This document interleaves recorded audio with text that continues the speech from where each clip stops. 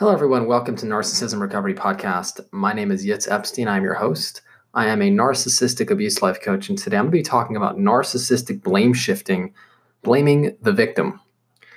I'd like to start off quoting from an article titled The Verbal Vomit of the Psychological Abuser, Projection and Blame Shifting. This is an article by Andrea Schneider. She says like this: the definition of projection or blame shifting, a term originally coined as a self-defense mechanism by Anna Freud, when a person attributes their own unwanted thoughts, feelings, or motives onto another person. By projecting or blame shifting one's undesirable mental, emotional notions onto another person, the individual is then defended against having to be aware and accountable for their own thought process. The object of the projection is then targeted for blame, since the unwanted thoughts and emotions are too threatening to be accountable to. Healthy people, however, and this is to continue the article, quoting the article, can acknowledge where they need to assess integrity and authenticity and explore uncomfortable feelings. Extremely narcissistic individuals are not capable of that level of insight and feel very exposed and vulnerable to shame and judgment, thus refusing to be aware of or show and admit their own imperfections and scary feelings within their inner psyche. Therefore, projection or blame shifting becomes habitual as very common psychological abuse tactic against the psychological abuser's target, family member, romantic partner, friend, coworker, end quote. A healthy individual would receive a constructive comment as an opportunity to learn, grow, make amends, compromise, and evolve with their loved ones. A narcissistic individual is very much threatened by any feedback or any input which renders them anything less than exceptionally unique and special. All a narcissistic abuser really needs to do to make this technique effective is tell victims that they are wrong for whatever they did, and victims are left searching within for what they did wrong, ultimately to correct and assure that the narcissistic abuser doesn't rage, doesn't feel slighted, or doesn't punish them. This sets up a dynamic where the abuser could rage, punish, silent treatment, and abuse victims, and victims are always blamed for the mistreatment. After a while, victims won't even look at their abuser and simply blame themselves for everything that goes wrong. If victims decide to argue their point and fight back, the abuser may say something like, "Look at you, you are getting all worked up, you must be the problem." Or, "Why are you still talking about this?" Or, "You always get defensive, just admit you screwed up." Or something like, "You wouldn't be this upset if you were innocent." "I feel like I can't talk to you." Or, "Are you trying to blame me?" All these are really a deflection technique in order to not have to answer for personal actions, self-reflect, and take responsibility for the hurt that was caused. In addition, narcissistic abusers may recruit flying monkeys, create smear campaigns, and even tell relatives and friends of the victim ahead of time, behind the victim's back, that they are in fact the perpetrator, that the narcissistic abuser in this case is the victim, really just to make it harder for the real victim to be believed if they were to stand up to the abuser and push back in innocence by reaching out to those close to him or her. Victims of this technique, of this abuse technique, are riddled with shame and guilt for any mistakes they make. Always, really constantly saying sorry, apologizing, and will be trying to do things perfectly for the fear of making a mistake and opening themselves up for more punishment, more abuse, more shaming, and guilting. Self-abuse is common for victims of this type of abuse, ultimately because they're left constantly trying to get it right, be perfect enough, be enough, and not screw up, and angering the narcissistic abuser, triggering them to lash out in punishment in any of the aforementioned techniques. Narcissistic abusers recruit others to make the victim look like they are the cause of the abuse, and even the abuser themselves.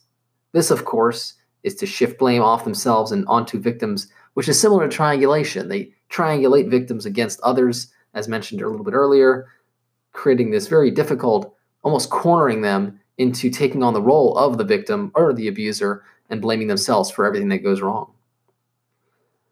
Blame shifting is a rather easy technique to use as it's often the victim who is symptomatic. So they're showing symptoms, they're high anxiety, they're the ones who are lashing out, they're reactive, they're in a highly reactive state, mainly because they're being abused.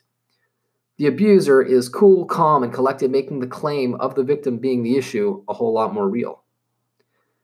This is most often seen in the scapegoat child, who is the quote-unquote crazy one. And really, the family blames this crazy one for all the problems, when in reality, they're just the token basket case who have been assigned to show all the issues of the family and really being a dumpster for all the issues, really showing the symptoms for the dysfunctional family so the abuse can ultimately be hidden. And they can sort of label this individual the one who has the issue, when in fact, they're just showing the symptoms for a much larger problem of a narcissistic family unit. Victims who may be desperate to hold on to the bond with their abusers may assume all the blame, even for actions that are not their own, just to keep the peace and stop the abuse. If this happens, the narcissistic abuser will have set up the perfect system where they can quite literally, at any point in time, dump negative emotions onto their victims, who will then ingest them, absorb them, and blame themselves without any questioning. To further quote the aforementioned article, be aware of projecting your own compassion and empathy onto the malignant narcissist, as such an abuser will use your kindness as a weapon against you and instead exploit and further extract ego fuel, end quote. She discusses some techniques on how to deal with this type of attack and ultimately this type of abuse. Feel free to reach out to that article and check it out. A fantastic article. Some techniques that I would suggest when you are under attack of blame shifting is be imperative to become less reactive to the verbal tirade and watch how they're playing this game. Notice when you feel guilty and shameful and your reaction in response to their assaults. Ultimately, the abuser needs victims to have this guilt and shame and have the reaction to that guilt and shame so that they can be controlled. They will then ultimately look within consequently. If you watch your reaction and catch yourself before you go within, so before you start blaming yourself, you just notice your feelings, notice what's happening around you, you may be able to catch yourself before this game is being played, remove yourself from taking blame for something that really is just not your fault. Blame shifting is a sort of gaslighting as well, making you feel like you're out of your mind, as you simply cannot figure out what is going on. In this state, it's going to leave you in a permanent assumptive state where you feel like you are always wrong, and things that go wrong are in some way your fault. On the healing journey, it's vital to get an accurate awareness of what is your fault and what is not. And this is really where the, so to speak, brainwashing takes its toll, because victims have been brainwashed to blame themselves constantly. So coming out of the fog and coming out of the programming and brainwashing of the narcissistic abuser is going to be vital. It's important to self-reflect and realize that maybe it's not entirely your fault. It may be a small bit your fault, but ultimately speaking, or not your fault, but your responsibility, I should say, nothing is black and white. It's gray. So by just taking a non-reactive look at what happened, seeing your role in the abuse, perhaps you have a programming or a relationship pattern that plays into the narcissistic abuser, noticing that, and then ultimately seeing how you may have played into the dysfunction is vital to healing and taking responsibility so that you can correct those relationship patterns, heal your wounds, and become the healthiest version of yourself. Ultimately speaking, being abused in this way will leave you with a very distorted idea of reality and the truth. It's important to understand that blaming yourself is a distortion because it is not all your fault. Taking responsibility is the antidote to blame.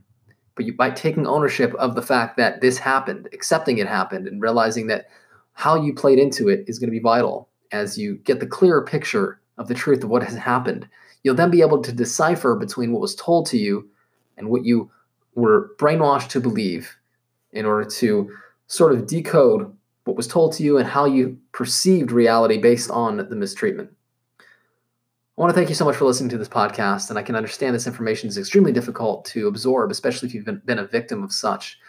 I'd be an honor to help you on your healing journey. identify the relationship patterns, the wounds of childhood, the programming that aligned you with a narcissistic abuser and set you up, in a sense, for mistreatment in this way, to blame yourself and to really abuse and make excuses for the narcissistic abuser.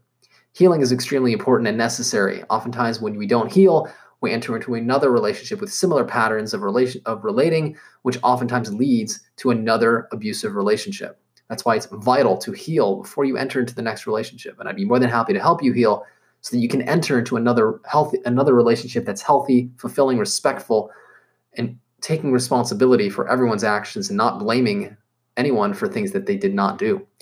Please do reach out, and I offer a free 15-minute consultation. I'd love to chat with you and identify how I could be of service to you. The number to reach me is 252-696-4852. I can be reached by email, YITZ, that's Yitz, at psychologicalhealingcenter.com. Once again, thank you so much for listening to this podcast, and until next time, all the best.